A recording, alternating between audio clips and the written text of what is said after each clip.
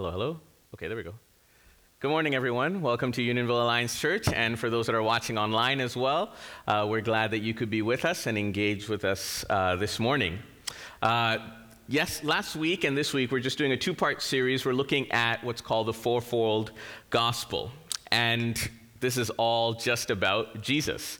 We saw last week how Jesus is our Savior, and we also saw how Christ is our healer. And today, we're going to look at two different things that round out this fourfold gospel, and that's that Christ is our sanctifier, and Christ is also our coming King. Now, last week, after the message, I got an email from Terry and Barb Donor because their granddaughters were watching the service online, and I wanted to show you a couple of pictures because I thought this was so cool. So here's Emma watching. She's about 4.5. She listened to about 10 minutes of the message. You can see there, I'm arms stretched open wide. She's pretty interested there. And there's Gracie. She's about 3 years old, and she listened for about 5 minutes. And I also got, guess what? I got their sermon notes, right? You want to take a look at it? These are their sermon notes, okay? But listen, they got the main point of the message, right? They got the summary of last week's message, and this week's message is, it's all about Jesus, right? So Emma said this. She said, he's talking about Jesus. I like that. Gracie said, Mommy, he's talking about Jesus. They got the main point. Isn't it beautiful as how the Word of God says that out of the mouth of babes you have ordained praise? And they listened, and they listened for 10 minutes or 5 minutes, and they got the main point of the message, that it's all about Jesus. That's the theme of last week and this week, and it's going to be the theme of our lives as well, that it's all about Jesus, right? So if you're watching online, can I ask you just to comment right now and just put in the comments, it's all about Jesus. Because that's the main thing that we're talking about, okay? It's all about Jesus, right? So last week we looked at about Jesus as our Savior and how he saves and redeems us, how he forgives us of our sins, how he takes away our guilt, how he brings peace between God and us, how he gives us new life and brings us into the family of God. We become children of God. He fills us with his Spirit and he empowers us for life and for service. We saw how he destroys the curse and how he destroys the fear of death and the devil. But it doesn't mean, just because he's our Savior, it doesn't mean that everything else with us is fine and that we're perfect and we won't make any mistakes. Quite the contrary. We will make mistakes. We will fail the Lord, but we also need the Spirit of God to work in us to sanctify us. And just as we just sang right now, to purify our hearts and purify our lives. I don't know about you, but there's still a long work of sanctification, a long work of purification that God needs to do in my life, and I know it's a lifelong journey. The word sanctify means to set apart, or to declare as holy, or to consecrate. And so we're actually sanctified, or we are set apart in two different ways. One is that we are set apart from sin, but on the other side, we're also set apart to or for God. So we're set apart from sin, but we are set apart for or to God. Okay? In 1 Peter chapter 1, verses 14 and 15, it says, "For you must live as God's obedient children. Don't slip back into your old ways of living to satisfy your own desires." So remember, Christ is our Savior, but then there's a work of sanctification because Christ is also our sanctifier. And here Peter encourages the people. He says, don't slip back to your old ways of living. Now that you've experienced Jesus as your Savior, don't go back to something that was there before. You didn't know any better then, but now you must be holy in everything you do, just as God who chose you is holy. So this is being set apart from sin, okay? So God saves us, Jesus saves us, Jesus is the Savior, but Jesus is also the sanctifier, and he sets us apart from sin. But what Jesus the sanctifier also does is not only that he sets us apart from sin, but he sets us towards God. He sets us for God. And in 1 Peter, in the next chapter, he says, "For you are a chosen people, You are a royal priest, a holy nation, God's very own possession. As a result, you can show others the goodness of God, for he has called you out of darkness and into his wonderful light. So the previous verse we see, we are set apart from sin. We are to be away from sin. We are to be sanctified from sin. But that sanctification process is also towards God, where he draws us to himself. We are the children of God. And as it says here, we are that holy nation. We are that royal priesthood. We are that God's very own possession. So I want to look at sanctification briefly in three different ways this morning. One is that we have been sanctified. And this is what's known as positional sanctification. Number two is that we are being sanctified in the present tense, and this is progressive sanctification. And then in the future tense, we will be sanctified, and that's perfect sanctification. Okay? So the first one is called positional sanctification, or we have been sanctified in the past tense. See, we have been sanctified not because of any good thing that we did, not because of any good work that we have done, but we have been sanctified. We are positionally sanctified. In God's sight, we are sanctified and holy, not because of who we are, but all because of who Jesus is. Why? Because it's all about Jesus. Right? So in 1 Corinthians, Paul deals with the church in Corinth, and he has a huge laundry list of items and things that he has to tell them, hey, fix this, fix this other thing, right? But look at what he says in chapter 6 and verse 1. Paul says to the church in Corinth, who had so many faults and so many failures and needed to fix up so many things, he says, some of you were once like that. Just before verse 11, he lists all these sins and all these negative things that they were involved in before. But he says, but you were cleansed. You were made holy. You were made right with God by calling on the name of the Lord Jesus Christ and by the Spirit of our God. See, they were positionally sanctified not because of what they had done, but because of what Jesus had done for them. And we are sanctified, we are holy, we are God's people, not because of something we have done, but because of what Jesus has done for us in dying for us and redeeming us, right? Now, this was the same church that Paul was writing to with one problem after another problem, yet right at the beginning of his letter, look at what he says in chapter 1 and verse 2. He says, I am writing to God's church in Corinth, to you who have been called by God to be his own holy people. He made you holy. Now, if you keep reading this letter, you would not think that this church was holy. In fact, Paul called them out for so many sins and so many problems and said, you guys are a mess here. I'm going to deal with all these things. And look, I don't even have enough time to write about all the problems you have. When I come, I'll fix the rest. But yet at the beginning of the letter, because the church in Corinth, because the believers in Jesus are positionally sanctified, that in God's sight, because of what Jesus has done, we are holy. He says here, he made you holy by means of Christ Jesus, just as he did for all people everywhere who calls on the name of the Lord Jesus Christ, their Lord and ours. So today, if you're here in the building here, if you're watching online, if you, as we did last week, if you call on the name of Jesus and say, Jesus, save me, it doesn't matter what you've done in the past, but in the sight of God, you are holy.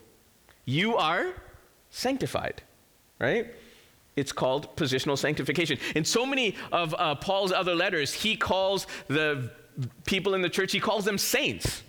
Now, they were far from saints, literally speaking, but he called them saints because of what Jesus had done, right? In Hebrews 10 and verse 10, it says, for God's will was for us to be made holy by the sacrifice of the body of Jesus Christ once for all time. See, because of what Jesus had done, we are holy once and for all, right? So know today that if you call on the name of Jesus, today, if we accept Christ and we say, Jesus, save me, Jesus, sanctify me, we are holy in his sight. Isn't that awesome? Isn't that amazing that we are holy? When Jesus looks at us, when Jesus looks at Daniel, despite how filthy I am and how many times I falter and fail the Lord, he looks at me and says, Daniel is holy, right? He looks at you, Claude, and says, Claude is holy. right? He looks at you, Julia, and says, Julia is holy. He looks at you, Barb, and says, Barb, you are holy. Not because of who we are, but because of who Jesus is. The second thing is progressive sanctification.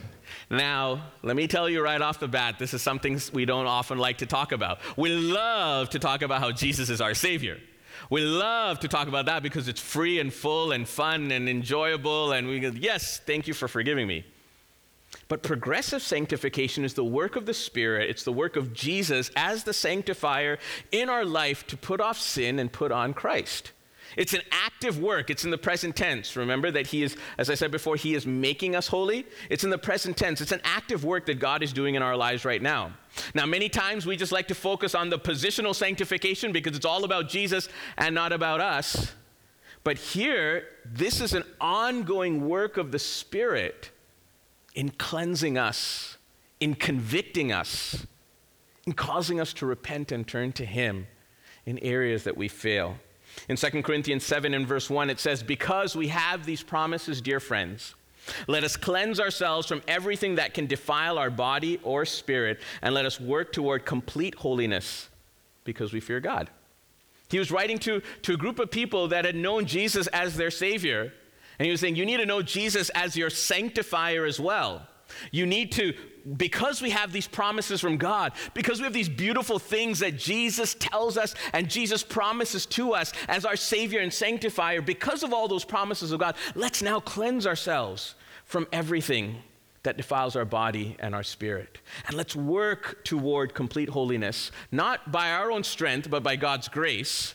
Not because of what we can do, but through the help of Jesus, because Jesus is the sanctifier and it's all about Jesus. But it's a work that he does in our lives that's a progressive work. The Holy Spirit convicts us of sin and righteousness and judgment so that we can turn to God. The Spirit works in us to transform us and change our image and character into the image and likeness of Christ. That's why in 2 Corinthians 3 and verse 18 it says, for we all who with unveiled faces contemplate the Lord's glory. We see the Lord's glory. We see his beauty. We see his character. We see all of who he is in his fullness. And we are being transformed into his image with ever-increasing glory, which comes from the Lord who is that Spirit. So we're changed into the image of God. We're changed into the character of God. Jesus is the sanctifier, and he's working in our lives so that we need to be sensitive to hear his voice and obey his leading. There's a lot, as I said, there's a lot of sanctification that Jesus still needs to do in me, but I thank God that it's a lifelong work. It's a work that he continues to do. And as he sanctifies us, he produces within us, the Spirit produces within us that fruit of the Spirit, which we studied before, Galatians 5. But the Holy Spirit produces this kind of fruit in our lives. What? Love, joy, peace, patience, kindness, goodness, faithfulness, gentleness, self-control. So let me ask you today, what areas in your life do you need the Holy Spirit to sanctify you? What areas in your life do you need more love? Do you need more peace? Do you need more patience? Do you need more goodness, right? It's about our character being transformed through Jesus, the sanctifier, into the very image and character of Jesus Christ. Earlier this year, we were studying that book, The Problem of God, written by Mark Clark. And in that book, he talks about one time when his girlfriend, at the time, who's now his wife, she was confronted by someone in the church saying, hey, I saw your boyfriend, Mark Clark, he was out back smoking. And so she asked the person of the church, what was he smoking? And he said, looked like he was smoking some cigarettes. And she said, oh, okay, that's a lot better than what he used to be smoking. Now, he was in church, he was trying his best, but it was a progressive work of sanctification in his life. And God was working in him. God was changing him. God was transforming him. Now, thankfully, he's leading a wonderful church, and he's being an example of Christ. And God was working in him and changing him. And that's that work of sanctification in our lives. In Romans 12, in verse 2, it says, don't copy the behavior and customs of this world, but let God transform you into a new person by changing the way you think. See, God has to change the way we think. That's the progressive sanctification. Because we were thinking another way before, but now he has to change that mentality, that way of thinking. Then you will learn to know God's will for you, which is good and pleasing and perfect. So we need to reflect on the ongoing work of sanctification in our life. What does progressive sanctification look like? Well, it looks like the angry person becoming more patient. It looks like the selfish person becoming more sacrificial. It looks like the person that loves money becoming a person that gives generously. It looks like someone who decides to and wants to do their own will and purpose and plan, deciding to take up their cross and follow Jesus, even if it means denying their own will, even if it means moving to another country to serve the Lord, even if it means giving up the comforts of home to do what God is asking them to do. That's progressive sanctification. And I'll leave you with a question: what does progressive sanctification look like in your life today? If you look at your life today, can you see and can you tell, how is God progressively sanctifying me? Am I different than how I was 1 year ago today till now? Or 5 years ago till now? Or 10 years ago till now? How can we be sanctified? Well, we can yield to the Spirit of God. We can spend time in prayer. We're starting this whole new series on prayer next Sunday, and we're going to go throughout the month of July and August. We're just going to focus on prayer. I encourage you to come out to the prayer walks. We're going to be doing some things with Bible reading and prayer together. We're going to be having some prayer meetings as well. We're going to pray together as a family. We're going to encourage you to pray individually and in your families as well. And we're just going to do a reset in prayer and really look to the Lord. And as we pray, God does that work of sanctification in our lives as well.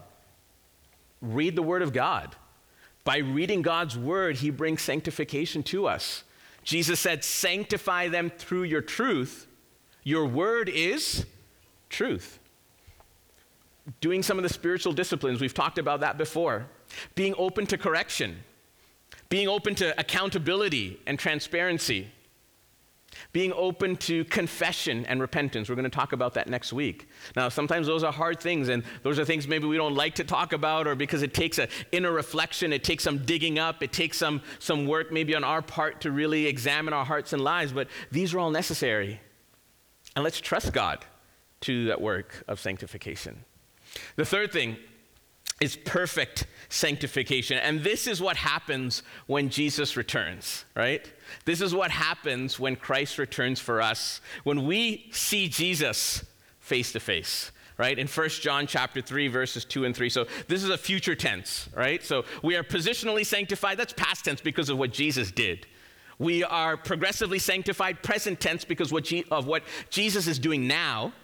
We are going to be perfectly sanctified in the future when Jesus returns and we see him face to face. 1 John 3, verse 2 and 3 says, "Dear friends, now we are children of God, and what we will be has not yet been made known. But we know that when Christ appears, we shall be like him, for we shall see him as he is. All who have this hope in him purify themselves just as he is pure." I love this verse because in these two verses, we actually see all three types of sanctification. Look here. Dear friends, now we are children of God. What is that? What's the children of God? What kind of sanctification is that? Positional, right? We become children of God because of what Jesus did. That's positional sanctification, right? Because of what Christ did for us, he invites us into his family. We become children of God. And what we will be has not yet been made known. But we know that when Christ appears, we shall be like him. What kind of sanctification is that? No, well, it's not in order. Well, I tricked you there, right? That's perfect. When Christ appears, this is future tense, right? When Christ appears, when Jesus comes, when we see him, what does it say here? We shall be like him. That's perfect sanctification. I know when I look at Daniel right now, or if you look at Daniel, you'll say, that's not Jesus. Nowhere close to Jesus. But my hope is when Jesus returns, I will be like him. You will be like him. Perfect sanctification. For we shall see him as he is. All who have this hope in him, what do? Purify themselves, just as he is pure. What is that? This is the last option here. This is progressive sanctification. as we see Jesus, as we have this hope to see Jesus, as we wait for his coming, we purify ourselves, right? There's a story of a man, the story is told by the Christian Aid Mission. And it was a man in a particular area of Nigeria, and he was very anti-Christian, and we'll call his name Idris. It's a true story, different names. But he was so upset with the Christian missionaries in that area because they were doing good things. They were digging wells and trying to help the people in that area, in that village, and in that city. And he actually was so upset that he ordered his wife not to even drink from that well that they were digging. And for years, he actively worked against those Christians and what they were doing. He told the landlords in that area, don't rent out to these Christians. He told the neighbors, don't listen to them, don't accept any help from them. When a Christian donated a parcel of land to build a church, he actually blocked it from happening and instead built a mosque on that property. One of the leaders in that area said this, quote, he was extremely hostile to all efforts and to our missionaries, leading to the persecution against all of our converts there. Idris even promised to kill our missionaries if they would not stop reaching their communities and preaching the gospel. He was totally against everything that was happening. But last year, his preteen son had some rashes and he was vomiting and had some pain in his body. And Idris rushed him, his son, to the medical clinic, but he couldn't admit him there because those hospitals require you to pay in advance before you admit someone into the hospital. And he didn't have the money, and no one was willing to loan him the money either. When the missionaries heard about this and what was happening and that his son was dying, they rushed to the hospital and gave him the money that was needed so that he could admit his son into the hospital. After several days, his son got better after being treated. Idris was touched by the genuine concern the Christians had and their help for him and for his son. That so much so, he was so touched because he was doing so much harm and evil and hurt to them. His attitude completely changed, and he began to research Christianity and to try to find out what was behind this type of behavior. Him and his whole family, they eventually accepted Christ, and now he wants to go to school to become a missionary to share the gospel of Christ to his own community. What made the difference? It's the work of sanctification in these Christians, in these missionaries. They could have reacted badly to Idris. When his son was there and they knew what was happening, they could have said, serves you right for all the trouble you caused us. Serves you right for making life so difficult for us. But they didn't. They did something that was radically different, that was radically unnatural, that they showed love to their enemies. Their lives had been progressively sanctified to the point that they could love even when they were mistreated. That's the beauty of the work of the Holy Spirit in our life. And so this perfect sanctification, it brings us to the second part of what we're seeing today, is that Christ is our coming King. Now, I'm not going to get into all the eschatology. Eschatology is a fancy name for all the end times events and end times theology. I don't have context and time to do that this morning. But the main part of this message is what? It's all about Jesus. So the one thing that I want to say in this point is that we are looking for Jesus' return, and that hope should spur us on for kingdom building work. It spurred the early disciples on to build the kingdom of God here on earth. It gave them, they had a great expectation to see Jesus in their lifetime. Acts 1 verse 11, it says, men of Galilee, these were angels speaking after Jesus had ascended into heaven. It says, why are you standing here staring into heaven? Jesus has been taken from you into heaven, and someday, he will return from heaven in the same way you saw him go. Jesus is returning for us. He is the coming King. So why is this important? Let me tell you three things very quickly. Number one, it fills us with hope. We know that Jesus is returning, and because of that promise, we are filled with hope. In Titus 2, verses 11 to 14, right? We read part of the scripture this morning as well. For the grace of God has appeared that offers salvation to all people. It teaches us to say no to ungodliness and worldly passions. Do you know what that is? Progressive sanctification. Remember that? and to live self-controlled, upright, and godly lives in this present age while we wait for the blessed hope, right? So we can get into all types of end times eschatology, but I'm just going to concentrate on this one thing, and it's called the blessed hope. That Jesus is returning. Jesus is returning for me. Jesus is returning for you. We have this hope that goes beyond the grave. He who gave himself for us to redeem us from all wickedness and to purify for himself a people that are his very own, eager to do what is good. See, Christ is returning for us. And so we live lives that are pleasing to him with this great hope and expectation for Jesus' return. So many times we lose that focus. So many times we lose that eternal vision, right? C.S. Lewis says this in Mere Christianity. He says, if you read history, you will find that Christians who did the most for the present world were just those who thought most of the next. The apostles themselves, who set on foot the conversion of the Roman Empire, the great men who built up the Middle Ages, the English evangelicals who abolished the slave trade, all left their mark on earth precisely because their minds were occupied with heaven. It is since Christians have largely ceased to think of the other world that they have become so ineffective in this world. Something to think about. Because we do not think about that kingdom to come, because we do not think about that blessed hope, because we do not think about our coming king, we become ineffective in this world.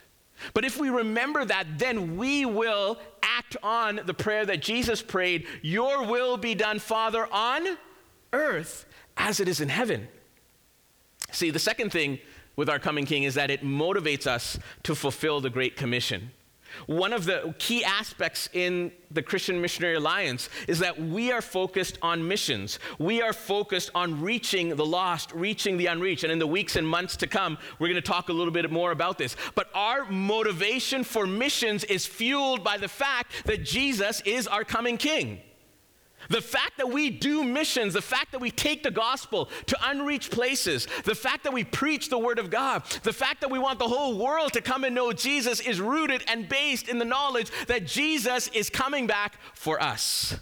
And that's why in Matthew 24 it says, and the good news about the kingdom will be preached throughout the whole world so that all nations will hear it, and then the end will come. See, we have a mandate to go out to the nations. The Christian Missionary Alliance right now, our focus is unreached people groups, people that have little or no gospel exposure. If you look at the Joshua Project, it's a place online, joshuaproject.net, I believe is the website.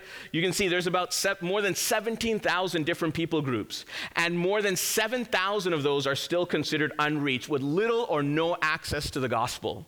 That's over 3 billion people that still need to be reached. And that's where we focus our missions on.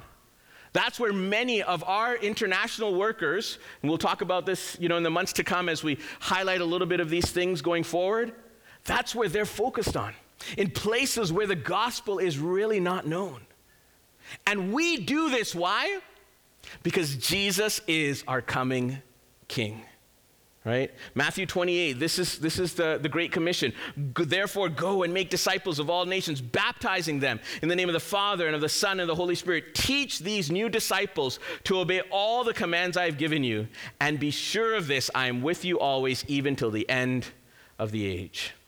See, the realization that Jesus is the coming king should fill us with passion to share the gospel and fulfill this Great Commission. That's what Jesus, our coming king, is all about. And the last thing is that it inspires us to live a godly life. Knowing that Jesus may return at any time, the Bible says we need to be watchful, right? In Matthew chapter 24, it says, so you too must keep watch, for you don't know what day your Lord is coming. Knowing that Jesus is returning for us, he could come back today. Wouldn't that be awesome? Yeah. Wouldn't that be awesome? Yes. Yes. Thank you, Naomi. We need to be excited about Jesus, our king, coming back for us. Right? This is what the gospel is all about. And so he says, be watchful. And so we live godly lives, right? As we read back in 1 John 3, verse 2 and 3, that last part, what does it say? All who have this hope in him, what? Purify themselves, just as he is pure. The early Christians would often greet one another with this phrase. It was an Aramaic phrase translated as Maranatha. It means the Lord is coming, or come Lord Jesus. Can I ask you turn to the person beside you and just say Maranatha? If you're watching online, can you just comment online and say Maranatha? Maranatha. The Lord is coming. Maranatha. Jesus is coming. They would greet one another with that phrase because it would inspire hope. It would challenge people to live godly lives. The Lord is coming. It could be today. It would challenge people for gospel fulfillment to say, let's take this good word and take it out to those places and people that have never heard and don't know, and let's speak about it. Why? Because of Maranatha. Jesus is coming. It's a reminder of our hope. It's a reminder of our mission, and it's a reminder of our call to holy living. It's a reminder of our hope. It's a reminder of our mission, and it's a reminder of our call to holy living. Today, as we've prayed, we've stood with our brothers and sisters around the world that are suffering. And let's remember what they've gone through. You know, what gives them hope to endure persecution, trials, and difficulties? It's the remembrance of Jesus, the coming King. Naomi prayed for this man in particular this morning, Nasir Navid Gol Taha. And he was arrested, and he's still in prison.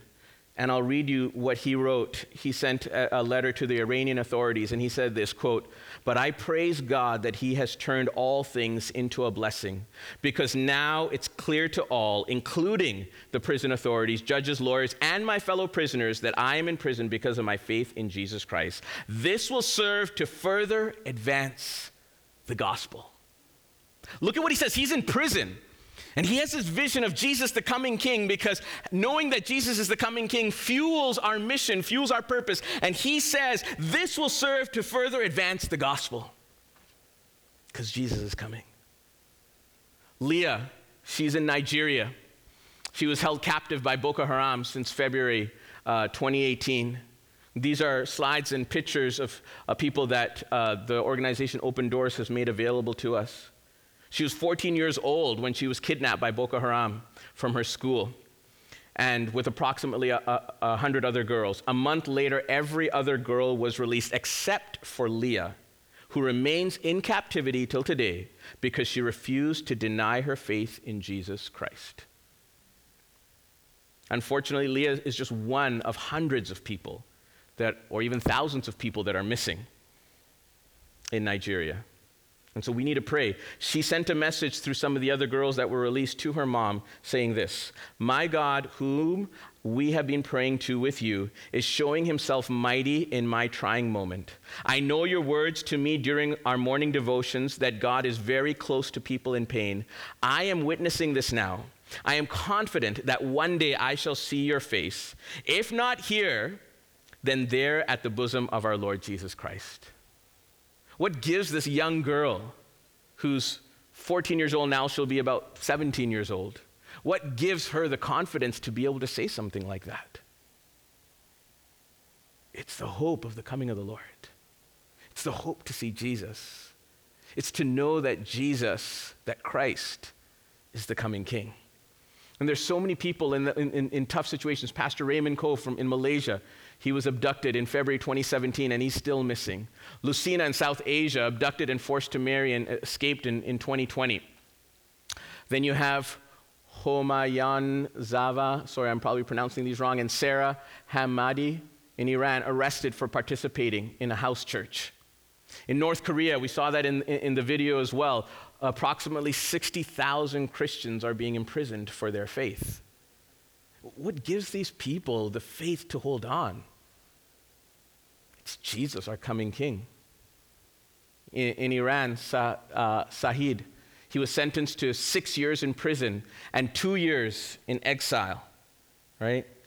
He went through he was just, all he was doing was organizing house churches. And this is considered an act against national security. We live in the midst of a broken world. In the midst of such pain and hardships, we pray, Lord, your will be done on earth as it is in heaven. In the broken world that we live in, we are called to pray. One day, we will see Jesus face to face. One day, we will rejoice in his presence. One day, all pain and sorrow and sadness and sickness will all be gone. We'll all be no more. And we hold on to this promise in 1 Thessalonians chapter 5, verse 23 and 24. Now may the God of peace make you holy in every way. Do you remember that? That's progressive sanctification. And may your whole spirit and soul and body be kept blameless until our Lord Jesus Christ comes again, perfect sanctification. God will make this happen, for he who calls you is faithful. He who calls you is faithful. Thank you, Reggie. He is faithful. He is good. And one day we will see him. We can rejoice. We can praise God because he's our coming king. Can we get excited about Jesus being our coming king? Can we get excited that Jesus is returning for us? Can we get excited about the fact that he is our sanctifier and works in our lives so that he can be that coming king, so that when he returns, we will go with him. And there will be a perfect sanctification for all eternity with our Savior, Jesus Christ. Isn't that something to rejoice about? Maybe today you're going through some hardships and some difficulties and some problems, but just remember that in the midst of all that pain, our brothers and sisters around the world are also going through maybe even worse struggles and difficulties. But one day, we will see Jesus' face, and it will be worth it all. Let's sing to the Lord.